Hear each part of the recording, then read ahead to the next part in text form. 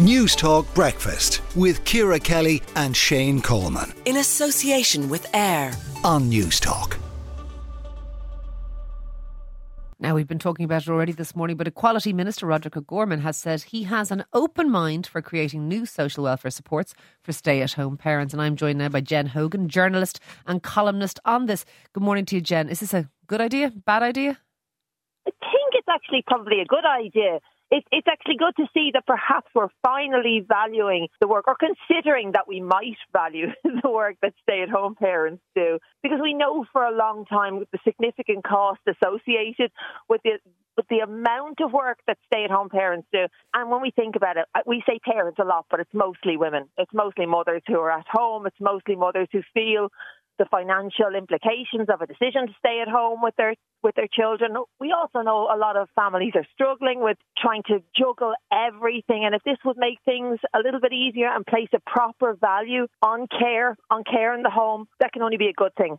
I was talking about this earlier on in the programme, and I was saying that one of the things I wonder about this is in terms of fairness, because there are lots of couples out there listening this morning who have a two-income family, and their lives are predicated on that. Their mortgage is based on a two-income family.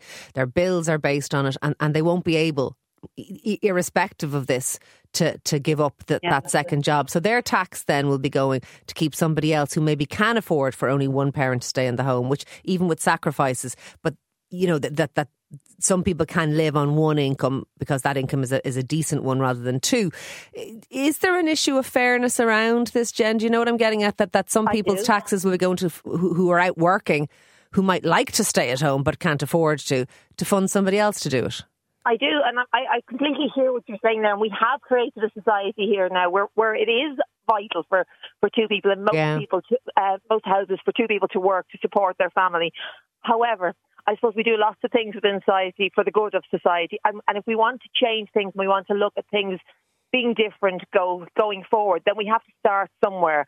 And we do have to look at kind of turning things around and looking at what we might do going forward. Plus, all families are not equal, not just financially, but also different asks. There's very different asks, different size families. We're talking about our replacement rate. You know, even when we talk about things like that, our birth rate's very low in comparison to where we were. We're having less babies born. If this is something we're looking to in the future with the impending pension crisis, then we do need to support families. Again, I know it goes back to fairness, and I do understand that thing of not all people being able to afford it. And I think, sadly, society is like that, and to give that opportunity that maybe somebody could stay at home and be paid something, that's a good thing. You mentioned the pension crisis. Of course, this would be another financial drain. I don't mean anything more than that, but a financial drain on the exchequer.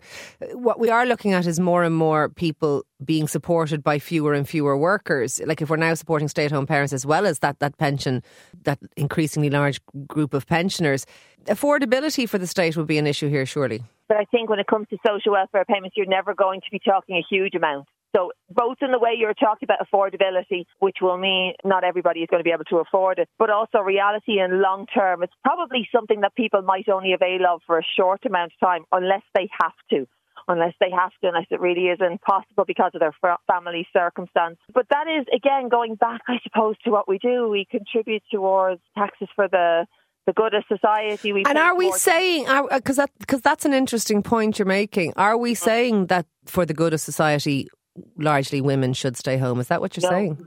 Not at all. That's the other thing. If we put a value on it and we start to contribute something to it towards, maybe we'll see more men consider staying at home. They'll be getting some payment, nothing like maybe what they'll be getting, definitely nothing like what they'd probably get in work. But something maybe to allow parents spend a little bit of time with the family. But no, it's definitely not about keeping women at home. Because that was the last thing I was going to say. Is if we are in a situation where we're now giving mostly women, but the occasional man, but mostly women, a stay-at-home payment, and we don't have free childcare in this country, so we're quite at odds with other European nations. Is Ireland sending some kind of a message with those two facts?